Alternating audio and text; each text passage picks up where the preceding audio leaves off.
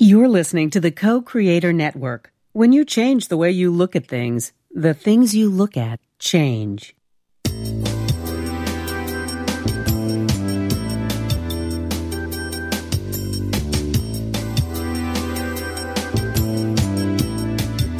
Good afternoon. Welcome to Why Shamanism Now, a practical path to authenticity with your host, Christina Pratt, Director of the Last Mask Center for Shamanic Healing. She's talking about how shamanic skills can bring us to physical, emotional, mental, and spiritual well-being, especially when nothing else can. Now, here's your host, Christina Pratt.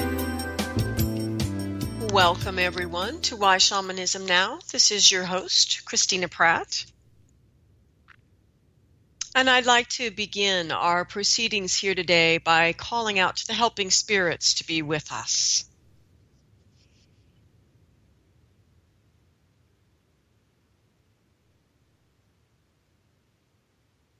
So I call out first to your ancestors and then to mine. I call out to all of those people who have lived well and died well and who met the challenges of their time. I call out to these ancestors who bring all that is good and true and beautiful in our ancestral lines to us in the great legacy that we the living have to draw on, so that we might learn from those who have gone before us and go forward in a way that is informed by the lives of the many, many, many people who have already been here on this beautiful earth. And we ask that we might grow from this wisdom to grow strong in the repetition of the deep, deep practices that are important for being a human here in a good way, and that we open our hearts and minds to the creativity and the innovation necessary in our own time to bring the medicine, to bring the innovation, to bring that which is needed in our time to make the world better for all living things. And for all of these ancestors that stand behind all of us, every human, we give great gratitude and ask them to circle round us here today. And as they gather, let us open our mind and reach beyond the human ancestors to those beings of life in their many, many forms who have been here since long before there was ever a human. And so we call out to our more ancient ancestors, those without human form, those who are here with us on earth, and we ask these ancestors to be with us as well, to help us to learn more clearly and truly what is our true nature. What are humans here to do and to be? And what part of this great web of life are we here to play out? And we ask these energies of nature to help us to drop more deeply into the essence of who we are and to live our life in a way that the rest of life looks at what we do in each day and considers the sum of that day a great blessing for all things. So as we reach out to these ancestral energies in their many, many forms, we give thanks, we call them in, and now we turn our attention to ourselves to call ourselves in. So call yourself from wherever you might be and draw it through your focus into your mind. And with your next breath, draw your energy from your mind to your heart, and the next breath from your heart to your belly. And from your belly, take a moment and touch the earth. Stop all the many things you're doing and do this one thing for this one moment. Reach out to the energy of the earth and give thanks for this day. Give gratitude for your life and the beauty and the wonder and the blessing that is all part of the life as it flows to you and through you in this day. We give great thanks for the diversity all around us and for the challenge that it creates that will bring out of us that which we are really meant to bring here to the earth. And we give gratitude for the earth and her dreaming that gave us such rich and beautiful challenges, such a great opportunity to walk our journey here and to do so with other amazing, beautiful living things. And so as we reach down through all the layers of the earth, let us firm up our commitment to be grounded in this day, to visualize clearly and send our energy down in a way that infuses that vision with energy, reaching down through all the layers of the earth to the very center of the earth and seeing our own energy in some way that is meaningful for us, anchoring itself firmly there.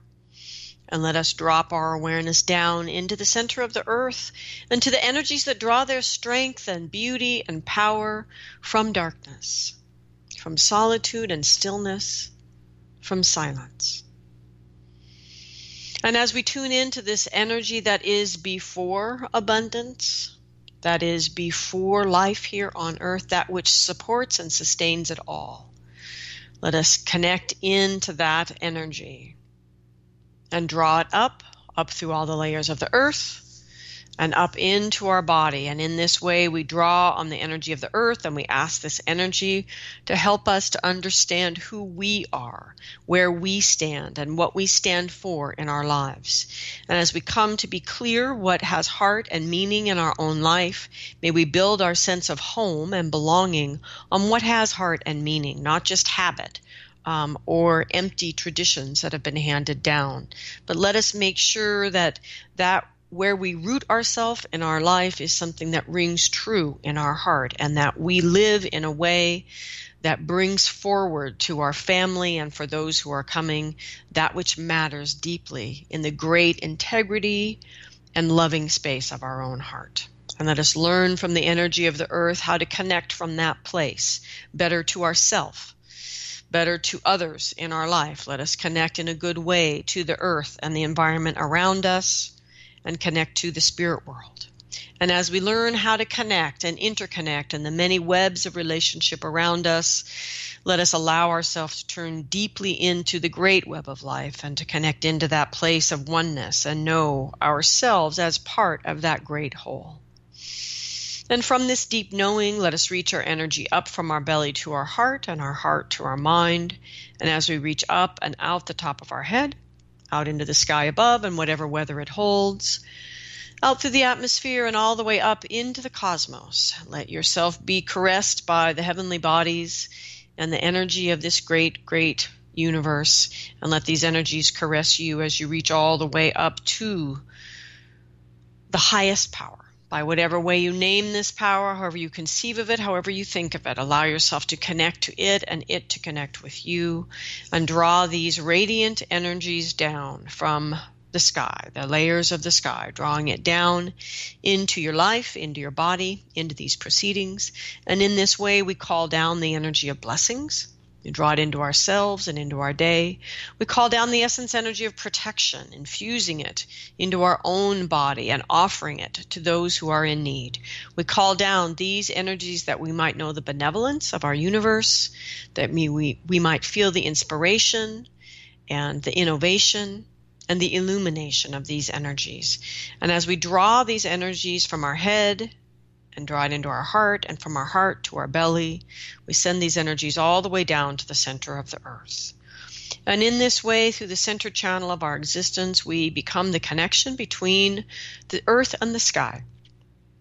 And as these two great legendary lovers come together within us, let their big love awaken the spirit of our own hearts in its fullness. And in that fullness of the heart, let us find that crucible of transformation that lives there in the heart. Draw up the fiery passions of the belly and down the crystal cool clarity of the mind. And let these energies mix and merge and dance there in the heart in a dynamic tension that gives birth to a third and most sacred thing, which is some sense, some memory, some inkling, some awareness of why it is that you are here. And may you find the courage in your heart to do something in this day, large or small, to bring those unique gifts into the world. And for a countless circle upon circle upon circle of spirit help that we have gathered round us to help us to bring our gifts to the world, I give great thanks. May what needs to be said here today, and what needs to be heard, and may these proceedings go forward in a way that is good for all living things. I give gratitude to many of you, but in particular at the moment to Jennifer and Michelle, to Natalie, to Jürgen, to Ronell, to Christine, and all of the listeners who have donated financially to the show. This show is listener supported. It has existed on the air now into its 8th or 9th year. I'm actually now losing count. But it exists only because listeners like you who have been willing to donate to the show. So if this show moves you in any way, if it moves you to excitement and inspiration or frustration and irritation, it has moved you, and know that you've been moved in the heart. And please do that fundamental shamanic act, which is to allow that which moves your heart to motivate your actions in the world. And do something, large or small, to support the show. You can do this financially by going to whyshamanismnow.com and donating any amount, large or small. It all literally goes directly to keeping the show on the air. And for those of you that can't donate financially, and there are many of you out there, and there are many other ways to support the show. And I ask you to be creative in finding ways to use the teachings, share the teachings, to help our awareness grow as we're all involved in this collective effort of how we bring shamanic technologies to bear on our everyday contemporary lives in a way that is practical and efficacious and safe. So thank you all for all you are doing. I'd like to thank our guest here today. Our topic is survival skills for sensitives, and our guest is Mary Schutan. Mary, thank you for joining us again. Thank you for having me. So Mary has written yet another book. She is a spiritual healer and teacher with degrees and certifications in Chinese medicine, craniosacral therapy, and zero balancing, among many other things. She is an author of The Spiritual Awakening Guide, The Complete Cord Course, and Managing Psychic Abilities. She offers distance programs and healing services, as well as a popular blog that covers a variety of thought-provoking spiritual subjects. So Mary joins us today specifically to talk about her new book, Managing Psychic Abilities, a real-world guide for a highly sensitive person. For Mary's blog, her books, her email-based programs, and individual consultations, go to www.maryschutan. That's SHUTAN.com. So we are live today, so if you have any questions about today's topic, you're welcome to call in at 512-772-1938 or Skype in from the co-creatornetwork.com site. Or you can email me at Christina@lastmaskcenter.org. And if you'd like to get a hold of Mary, the easiest way to get a hold of her is through her website, maryschutan.com. All right, Mary, thanks again for joining us today. Thanks. I'd like to start with what we're really talking about here today and what we're not talking about. I'm sure you wrestled over even just the title of the book, because as soon as you call it Managing Psychic Abilities, half the people that need to read it put it down. And as soon as you call it Highly Sensitive People, then the other half of the people put it down. It's like, so let's really talk about what you mean when you're talking about psychic abilities. You're right. We have turned the word psychic into meaning something completely different than its original context. But basically what I mean is just it's somebody who notices more of what than what is considered consensual or kind of quote-unquote normal reality. And so what I am talking about is from a spectrum of people that comprise approximately 15 to 20% of the population who simply have greater perceptive capabilities than kind of quote unquote the normal person. Of course, when we're talking about things like normalcy, that basic definition gets a little bit skewed, but that's kind of the basic definition that I'd go for. And so, if we just just for the sake of the discussion here, let's say a normal person takes in 50 bits of non-physical sense information, so beyond what they see and smell and touch. Let's say they take in 50 bits. So, what would be the range we're talking about for people when we start talking about being highly sensitive and psychic? Well, I mean, it really is such a huge range. So you could have somebody that's noticing, 55, and somebody else that's noticing on some level like 5,000 or 10,000 or something. And so there really is such a wide range of kind of perception. And so that is part of the reason why I wrote the book, because it really is a continuum, and different people on different parts of the spectrum may need different skills and kind of life tools in order to manage things a bit better. Yeah, and so what I'd say about that is that even when we're talking about, this person notices 55 bits and that person notices 10,000, I make a big point in the book about talking about how who we are is constantly in a state of flux. And what that means is that today, with a full moon, some of us may be noticing 500 bits of something when usually we'd be at, 200 or, So understanding both our individual dynamics as well as kind of the spectrum in a more general capacity is really helpful. And then with the variable of bits, numbers, there's also just the variable of what people are noticing. That it's not like everybody's necessarily noticing the same thing. Some people are tuned in to the natural world, the plants and things like that. Others are tuned into the technical world, and I mean, so there's so much range of possibility to be tuned into that there's that variable for us to consider as well.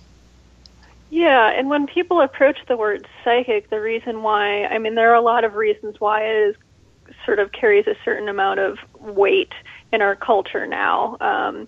But when we're talking about how somebody, who is a detective who notices kind of minute traces of blood in a room, or a mother who has that gut feeling that her child is getting into something, that they shouldn't be, those are all things that we might discount because they're more about kind of normal or consensual reality, or more kind of on the what we wouldn't determine as sort of mystical, really. So if we consider one person might look at a house and have a background, in perceiving different aspects of that house, from what type of roofing to whatever's going on, that technically would be somewhere on the continuum of psychic abilities or sensitivities, because most people looking at that house might notice two things about it. Well, that person is noticing, 45. And so we have this huge degree of experiences here.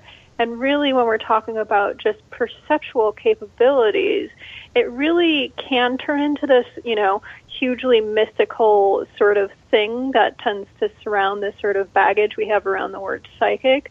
But in many ways, it just simply goes into the definition of, okay, there's a certain percentage of the population that's picking up more than the rest of the population. How does this affect them? What do they do about it? How can they understand this to be able to work with it in a culture that doesn't really, 80% of the culture may not understand, and the world doesn't really cater to somebody who has perceptual capabilities beyond a certain point. And the beauty of Mary's book, everybody, is that the sort of through line of the book is that no matter what your sensitivity set is, that you can learn to live in this world in a good way. And it is all about learning skills and the practices necessary to be the person that you've come here to be, because you wouldn't have these gifts if it wasn't part of, what you're here to do. It's just learning how to do it in a way that's good for you.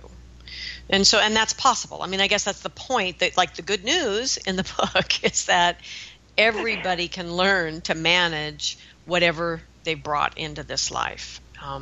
And you just have to not be irritated about the fact that maybe you have to do things that other 80% just doesn't have to worry about. So let's just get the elephant out of the room here quickly. So let's talk about just for a minute about what isn't psychic, that people tend to give that word so much baggage. So let's just get that out of the room here real quick. I mean, we have all these examples in our culture of people doing things like cold reading, and what that is picking up on psychological cues. Or in our culture, you can look at, there are all sorts of documentaries out and stories about people that would, create wrapping tables, or bring mists into a room, or, kind of bug a studio. And so when they'd have guests come in, they'd hear their stories and then amazingly be able to pick them out of an audience.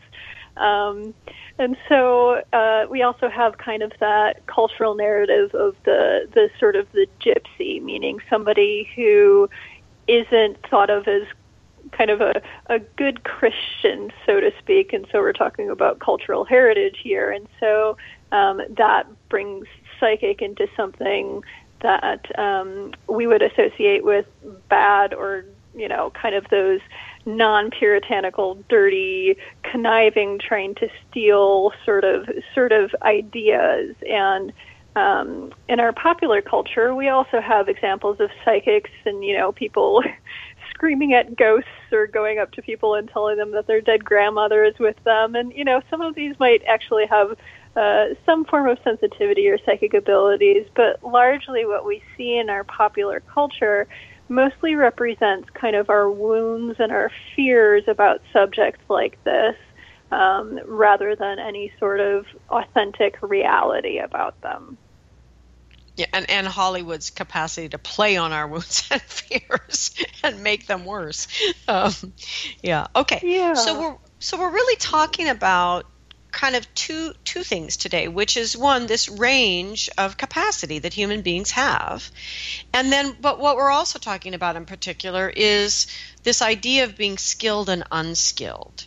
So I thought I would share some of actually from the book itself about, so from the book, for example, you say that one of the calling cards of an unskilled psychic or highly sensitive person is fatigue, digestive upset, headaches or migraines, heart disease, and a state of overwhelm.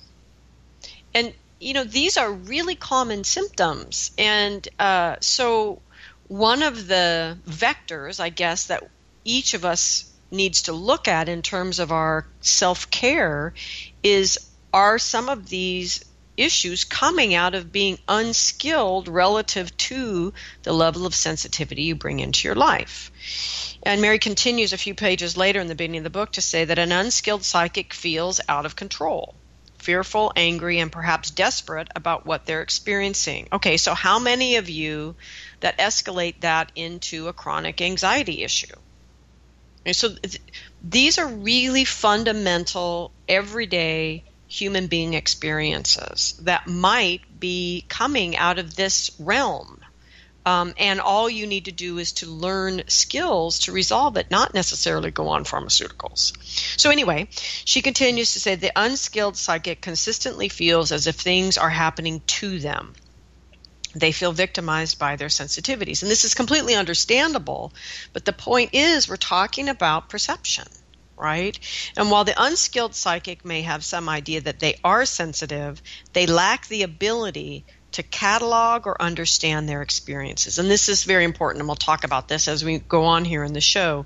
But she continues that the unskilled psychics lack boundaries and are unable to protect themselves from an onslaught of psychic stimuli coming their way. Frequently, unskilled psychics experience difficulties with health, especially digestive difficulties and conditions associated with exhaustion, as well as nervous system, heart, and immune issues. They often feel cloudy, not themselves, or have a lack of mental acuity or concentration needed to really complete their day. And there is a tendency toward addictions and behavior that shuts down or anesthetizes the unskilled psychic from feeling or sensing too much. So if you consider this from the perspective of a constant overwhelm from energies you don't know how to interpret or understand, or even maybe don't even believe they're real, all of this makes complete sense. And so I read this, from a place of complete, sympathy and compassion. Yeah, these qualities a lot of you are talking about all the time. So what can you learn then to become more skilled in managing being the sensitive person that you are? So I'm going to let Mary continue now and really start to talk about, so what happens then when we go from being an unskilled person to a skilled person? So what are the qualities of a skilled psychic or highly sensitive person?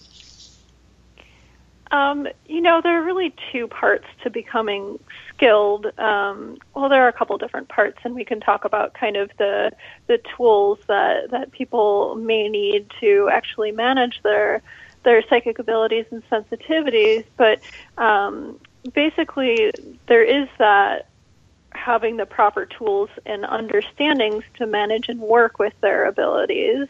So by this, I don't mean that if somebody defines themselves as, an empath or something like that, do they know what that means? Do they know where they are on the spectrum of, kind of this sensitive to highly psychic sort of continuum? Do they know how they individually process things? Because that's really important. So in this book, I don't get into individual psychic abilities because the same basic skills and tools are needed for pretty much anyone that is kind of struggling or would like to know more about their sensitivities. But basically understanding, having the proper tools, and then there's a huge emotional component for people. There is typically, there can be, like you kind of quoted from the book, a lot of resentment or anger, or we always have this kind of primary wound of feeling separated or not heard, not listened to, and so there are a lot of wounds and trauma that can come from being somebody who is sensitive and maybe didn't have that perceptual capability appropriately noticed and nurtured when they were younger. And so there is this large emotional component for people just anywhere on the spectrum, but especially when you start to get to people who are really, really highly, moderately or highly psychic, that is a part of the journey as well. So let's start to kind of break down these different components that you've talked about. Do you want to share just the way that you think about this spectrum of abilities from sensitive to highly psychic? Yeah, so I broke it down, and so the way that I broke this down was not only kind of noticing in myself, but also working with clients for pretty much who fit in these categories for pretty much over a decade or so at this point. So, and just observing and working with people that have these capacities, I did a basic continuum of highly sensitive, mildly psychic, moderately psychic, and highly psychic. And what each category does is that, okay, we've talked about how highly sensitive people, or HSPs, are approximately 15 to 20% of the population.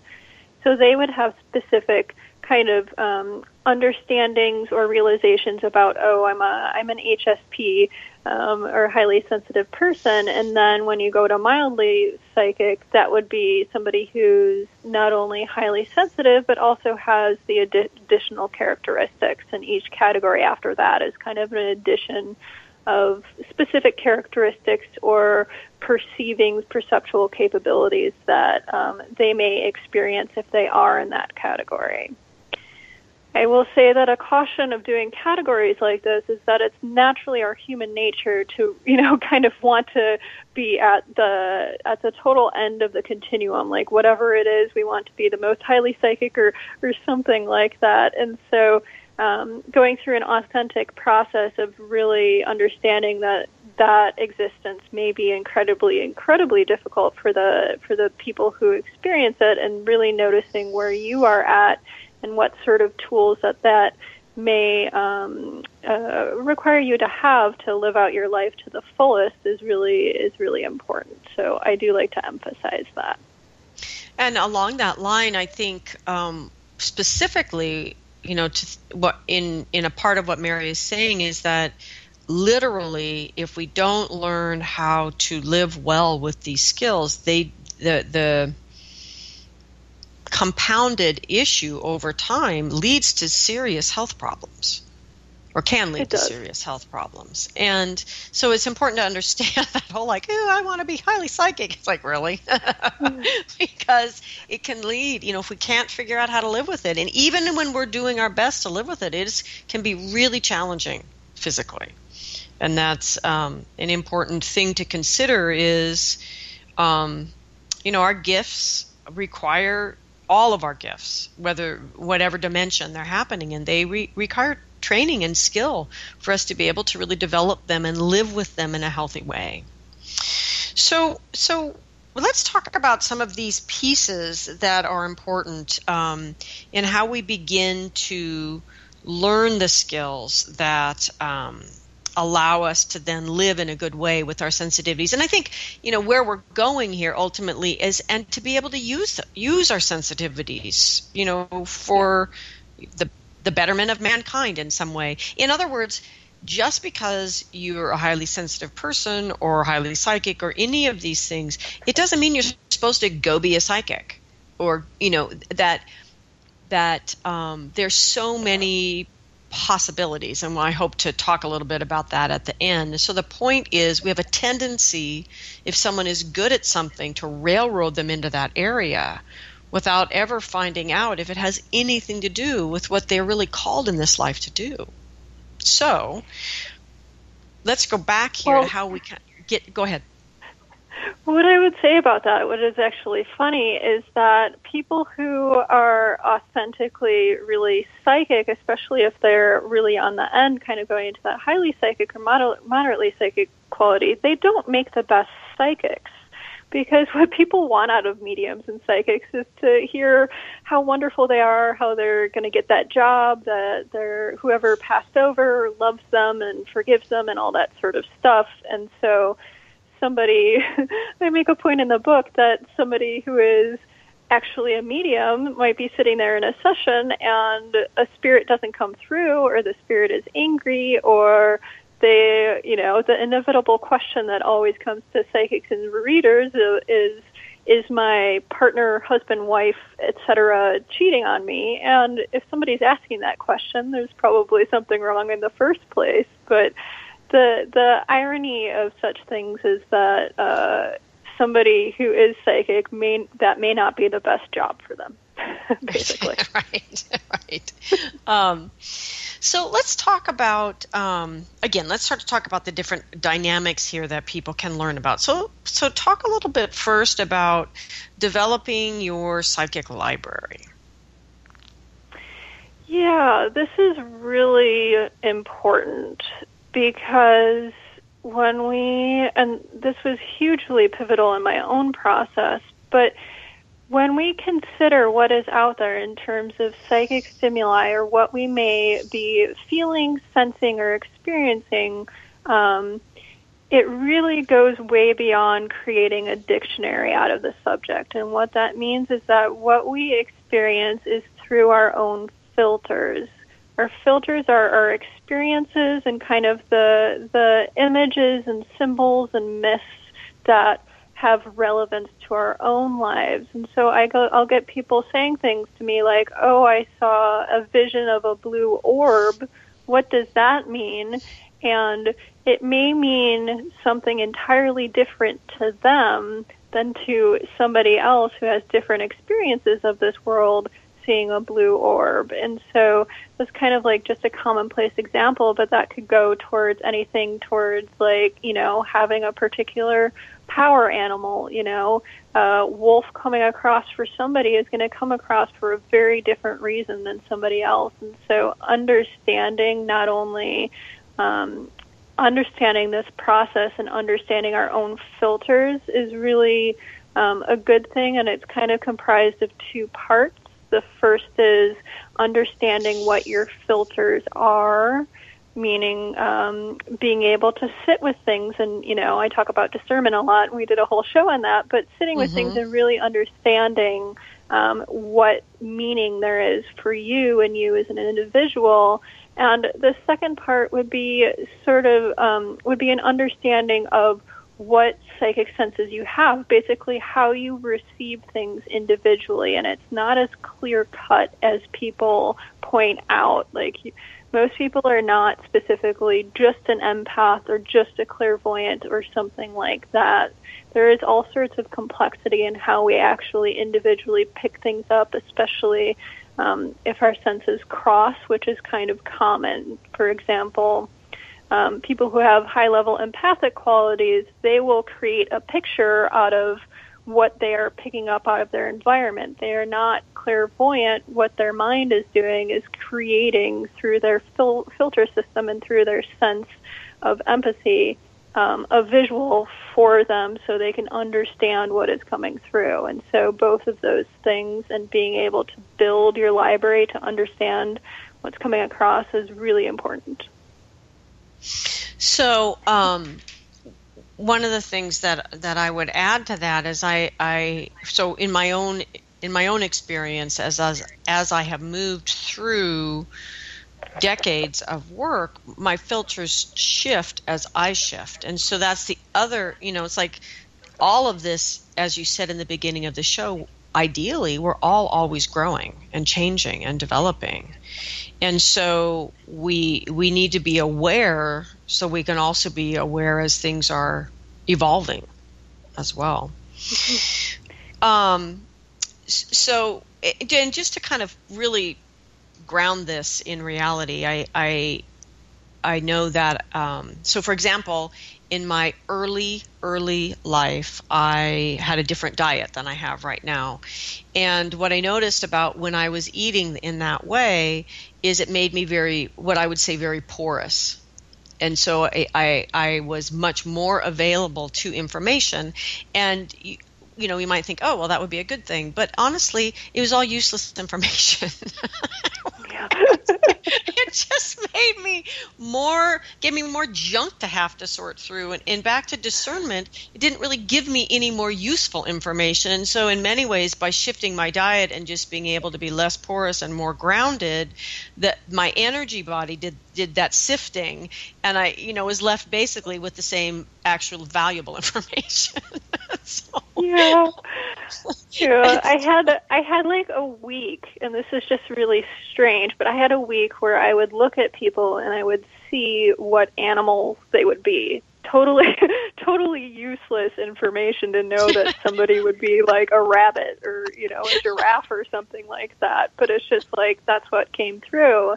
And, we don't need to take in so much information. There are ways to, form barriers to that or to let that stuff go. So you're not sitting there and wondering for like 6 more months why you saw somebody as, like a giraffe or something like that. Right. So in other words, just because you're getting information doesn't mean it's all useful. I did have a really interesting experience recently I was working with someone who I think is extremely sensitive and had a huge complex filtering and organizing system that the Spirit showed me energetically. And it took me a long time to figure out what I was even being shown. I mean, it was so complex. And then I finally got it. And then I realized that they were trying to give him a message about it. And the message was basically, you created this amazingly complex system when you were a child, and therefore you're not really aware of it. So as you've evolved, it hasn't really evolved with you as well as it needs to. And so if you could just become aware of it, much of it would upgrade. It's like all of a sudden you'd receive the downloads. You would naturally upgrade your filtering system, but you're not conscious of it because it's your normal. And I thought that was really interesting. And then the other part of the message was, and some of this filtering system is so grounded in trauma that it isn't going to adjust unless you adjust it. So you're going to need to consciously engage with your filtering system. And the image was so beautiful, and it was just like you just need to give it a dial.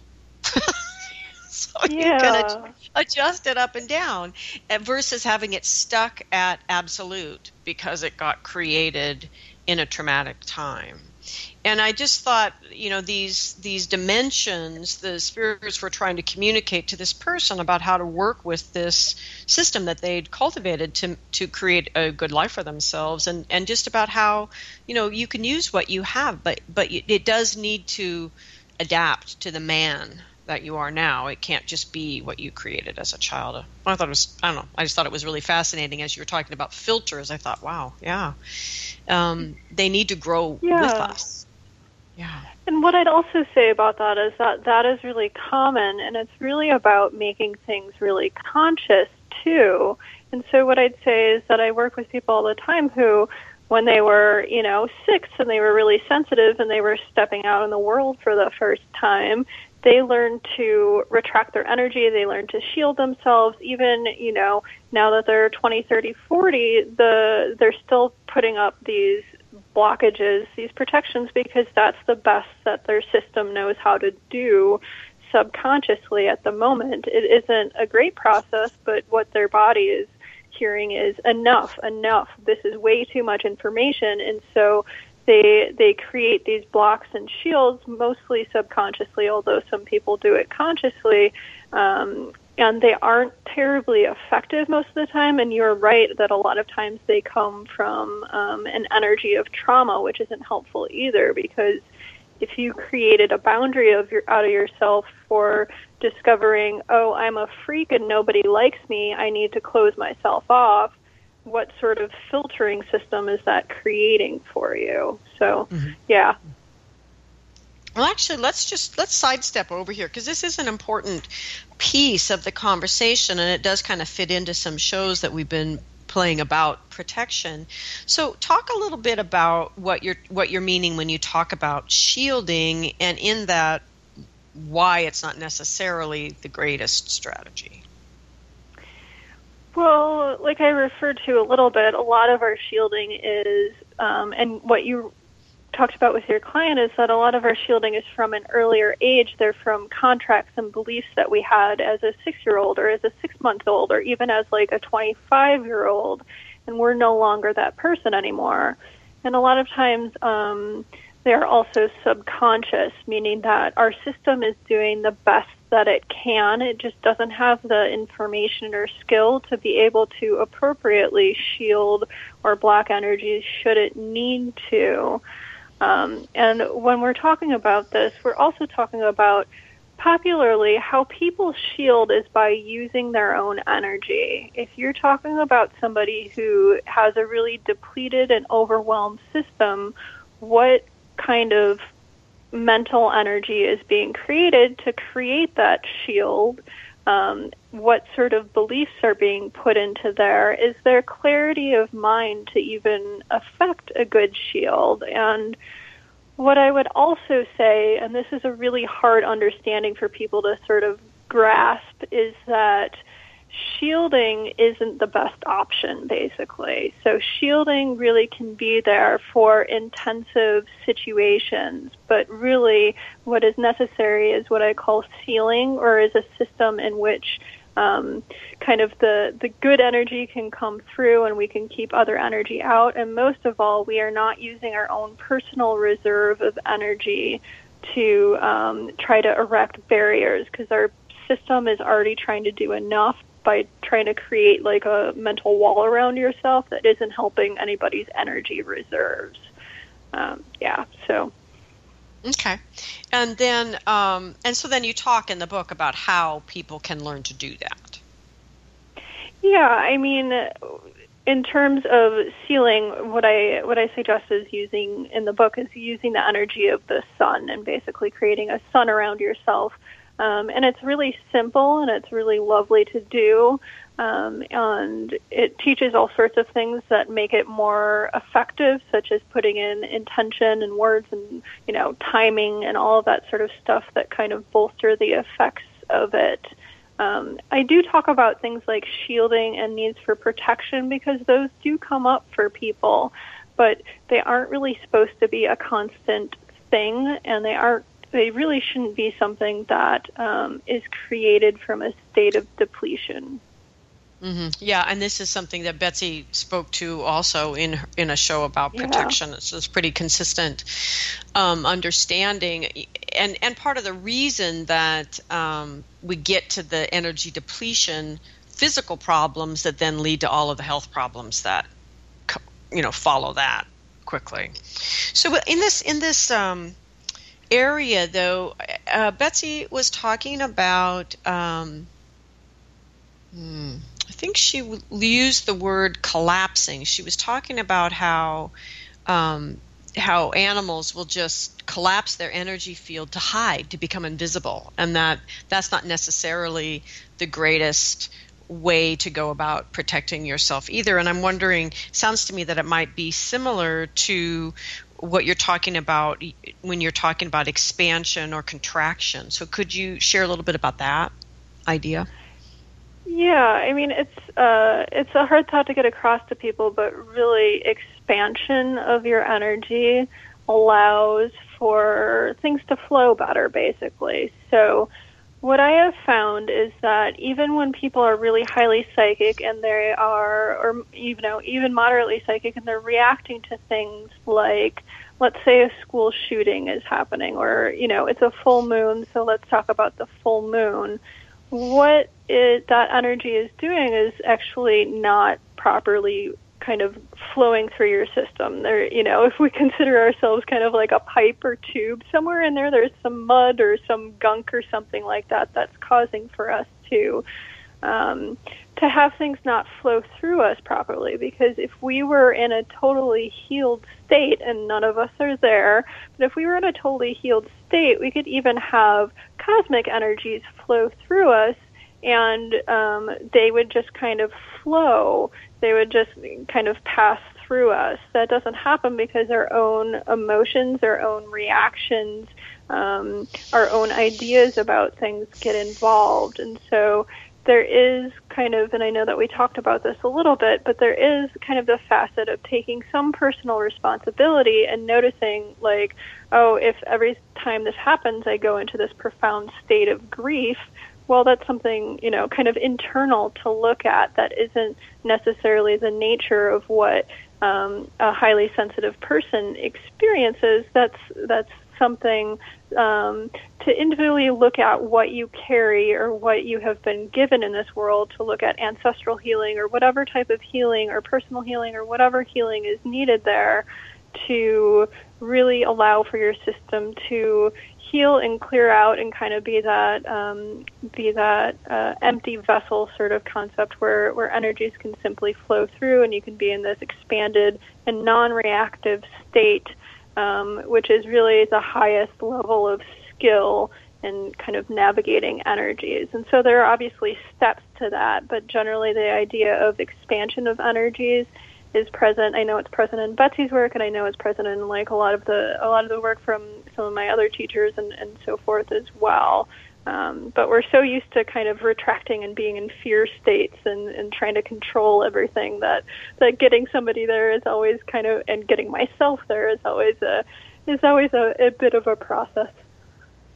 Yeah, it is interesting because we do have that natural response to fear, to contract, and I see it whenever there's ice. Let's just making a completely physical example, but whenever there's ice, everybody contracts because everybody's afraid to slip and fall down, and the energy gets way up in their chest, and they start, and the next step they're going to take, they're going to fall down because everything's top heavy.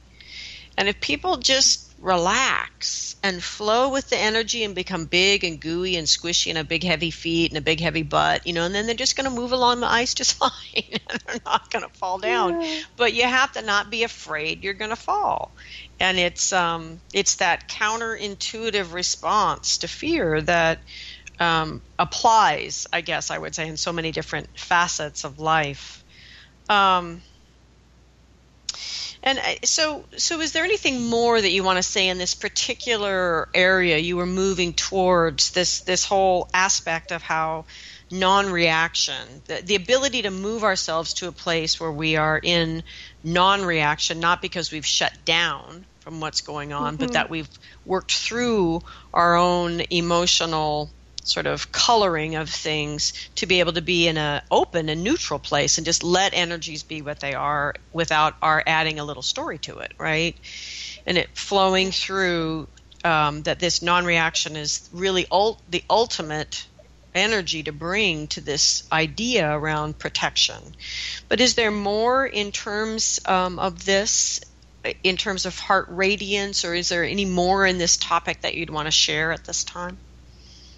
What I'd say is that, we live in a world in which people are continually kind of expressing their wounds to one another. So, I talk about in my blog sometimes, like if you have anger within you, you're going to find some way to externalize that. You're going to find a person to enact that with. You're going to find some way, something somewhere somehow to be angry at. And so understanding that whatever is within us really, it sounds cheesy, but whatever is within us, that's what we kind of hook into in the outer world, and understanding that in your reactions with others and your needs for protection is pretty essential. And I'll talk about that a little bit more, is just basically the concept that is that if we consider that people kind of are in this place of kind of blind emotive reaction,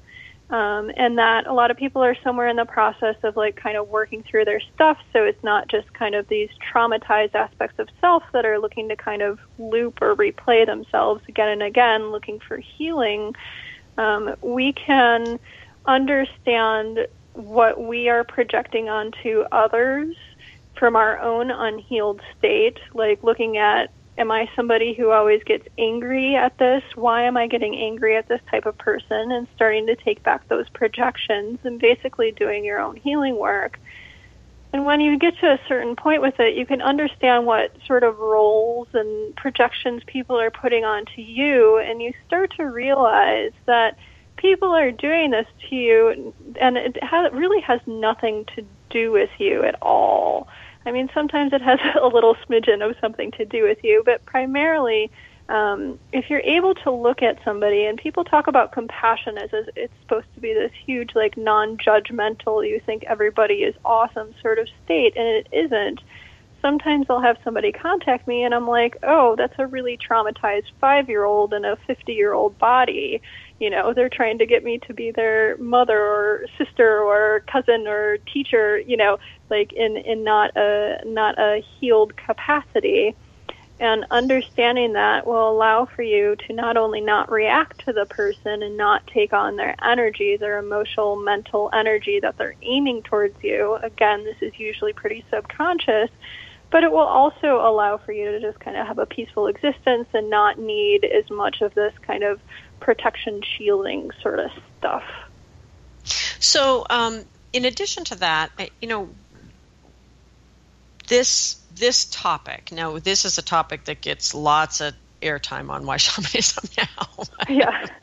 But, this is a really critical piece when we're talking about perception, because our own issues, and as you said, none of us are done yet, right? So our own issues color our perception, and they cloud our capacity to discern accurately. So this is the realm we're talking in. So maybe you could answer, just really directly, how important is this coming to be able to have skills to do your own emotional work important if you're in this spectrum of highly sensitive to highly psychic person?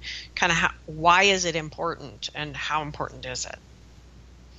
I think it's really important because I'll describe a really common thing that happens to sensitive and psychics. They will be interacting with somebody, and on the surface, that person is just having a basic conversation with them about their day or work or what they do for a living or something like that. But the psychic or sensitive notices that behind this sort of mask or social nicety, that this person is really angry, and without the skills and healing capacity, kind of going through that process, what will happen is that the psychic or sensitive will think that the person is angry at them, and moreover, they will kind of reflect back on processes in which other people have been angry at them, or prior beliefs that they're kind of creating their reality out of. And so this happens all the time. This actually took me a really long time to get over myself, and I see it so much.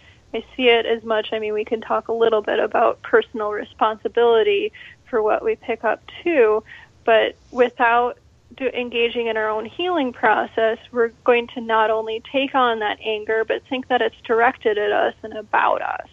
And so if you don't engage with your own healing process or learn skills, you're going to constantly think that everybody is against you or hates you or is just really angry at you for no reason. So that would kind of be my somewhat direct but meandering response to that. So in the book, Mary, there are various different aspects that are important around this topic that we're talking about, and we're kind of running out of time, but there's back to the idea that we talked a little bit about developing what Mary calls your psychic library. There's a big piece around any energy hygiene, which is distinct in a way. I mean, not that it can be too distinct since it's all happening inside of us, but understanding energy hygiene is distinct from emotional hygiene. They're two important areas, each valuable in and of themselves, right? And so then there's this other aspect of managing your personal energy. Discernment is a big piece. And then working with your nervous system, and this is something that is also a topic I haven't ever really talked about, but it was wonderful to see it here again, which is that we periodically need to recalibrate. And how do we do that? And so these are all really rich, important aspects that are here in Mary's book, Managing Psychic Abilities. What I wanted to spend our last few minutes, though, is talking about the place that you get to really at the end of the book, which is, it's been so rare for me to experience anyone else even come circling around to this, but it's basically the point that the world needs you. The world needs you and the different way you perceive things because of your abilities. And if you don't become someone who is skilled and can manage those abilities, you can't bring your gifts to the world. And so what's the beautiful piece, I think, Mary, at the end of your book is we were talking about, the fact that you as the highly sensitive person or psychic or whatever experience life in a different and unique way is precisely the reason that you need to learn to manage yourself in the world so you can be a lawyer, you can be a doctor, you can be a fabric designer, you can be all of these different things that need to happen in the world because they all need to start happening differently. So I don't know. That's what I took from what you were saying, but maybe you'd like to close the show here talking about that in a little different way. But yeah, I mean, I would somewhat echo what you'd say, but I'd say that if you are coming from an unskilled place with your abilities, you really are not allowing for the world to have the benefit of having somebody who has the capacity to think differently or experiences the world differently than most other people. And what a benefit that is.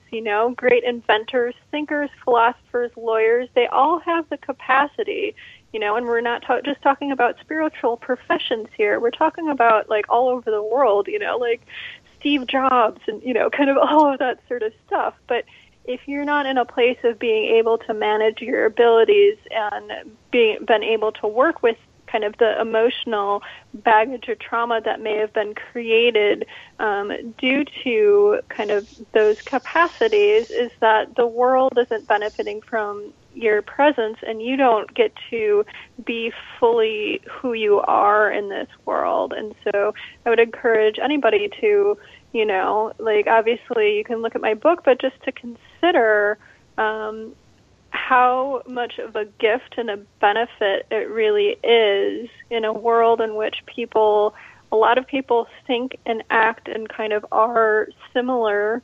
in which that somebody doesn't. That really is kind of a rare gift, and I wish that more people, as many people as possible, could understand that and look at their sensitivities and psychic abilities as a source of strength and something that's really needed in this world, especially at this time, instead of something that they're hiding or feel traumatized by. Yeah. Is there anything else that you'd like to say, Mary, just in closing here today that we haven't quite touched on? Or what I would say is in the book that I do talk about the spectrum of psychic abilities. I talk a bit about why psychic abilities develop, which is a good understanding to have. And you mentioned it, but I do a lot about energy hygiene. I think that spiritual bathing especially, but I go over all sorts of different energy hygiene. That has been essential for my life as a highly psychic person. Without spiritual bathing, I probably would be like in a cave somewhere. But and really the energy calibration, meaning knowing where your energy is, what it's doing, boundaries, as well as what I would like to leave people with is like, there's this cultural understanding that because we sense something, we need to have responsibility for it. We need to do something with it. And that really isn't the case. And so I go into this a little bit at the end of the book, but understanding kind of how we were talking about just kind of just because you go into a room and notice something, just because you're picking up information doesn't mean that you have responsibility to it. And what this book will allow for you to do is to let go of the aspects of you that are taking responsibility for that, because that is really exhausting to do, and it's kind of the number one thing that I see people deplete their system through is by this process of thinking that they have some level of responsibility because they're just sensing things. And I would add that it's one of the great first-line distractions from actually doing the unique thing that you were meant to come here to do, because you're too exhausted trying to take responsibility for things that aren't yours. Yeah, oh, Mary. Full circle. Thank you. Yeah. So thank you, Mary, for joining us here again today on Why Shamanism Now. Thank you for having me. Yeah, and thanks for writing another wonderful book, Managing Psychic Abilities. And for those of you that want to connect with Mary, email her, order her book, etc., you can link to all of that through Mary Schutan, Shutan, maryschutan.com. So I'd like to give thanks to the ancestors and their dreaming, for it's because of them that we are all here. We give gratitude to the earth below and the sky above, and to the heart that unites us all. Thank you, everyone. Have a good week.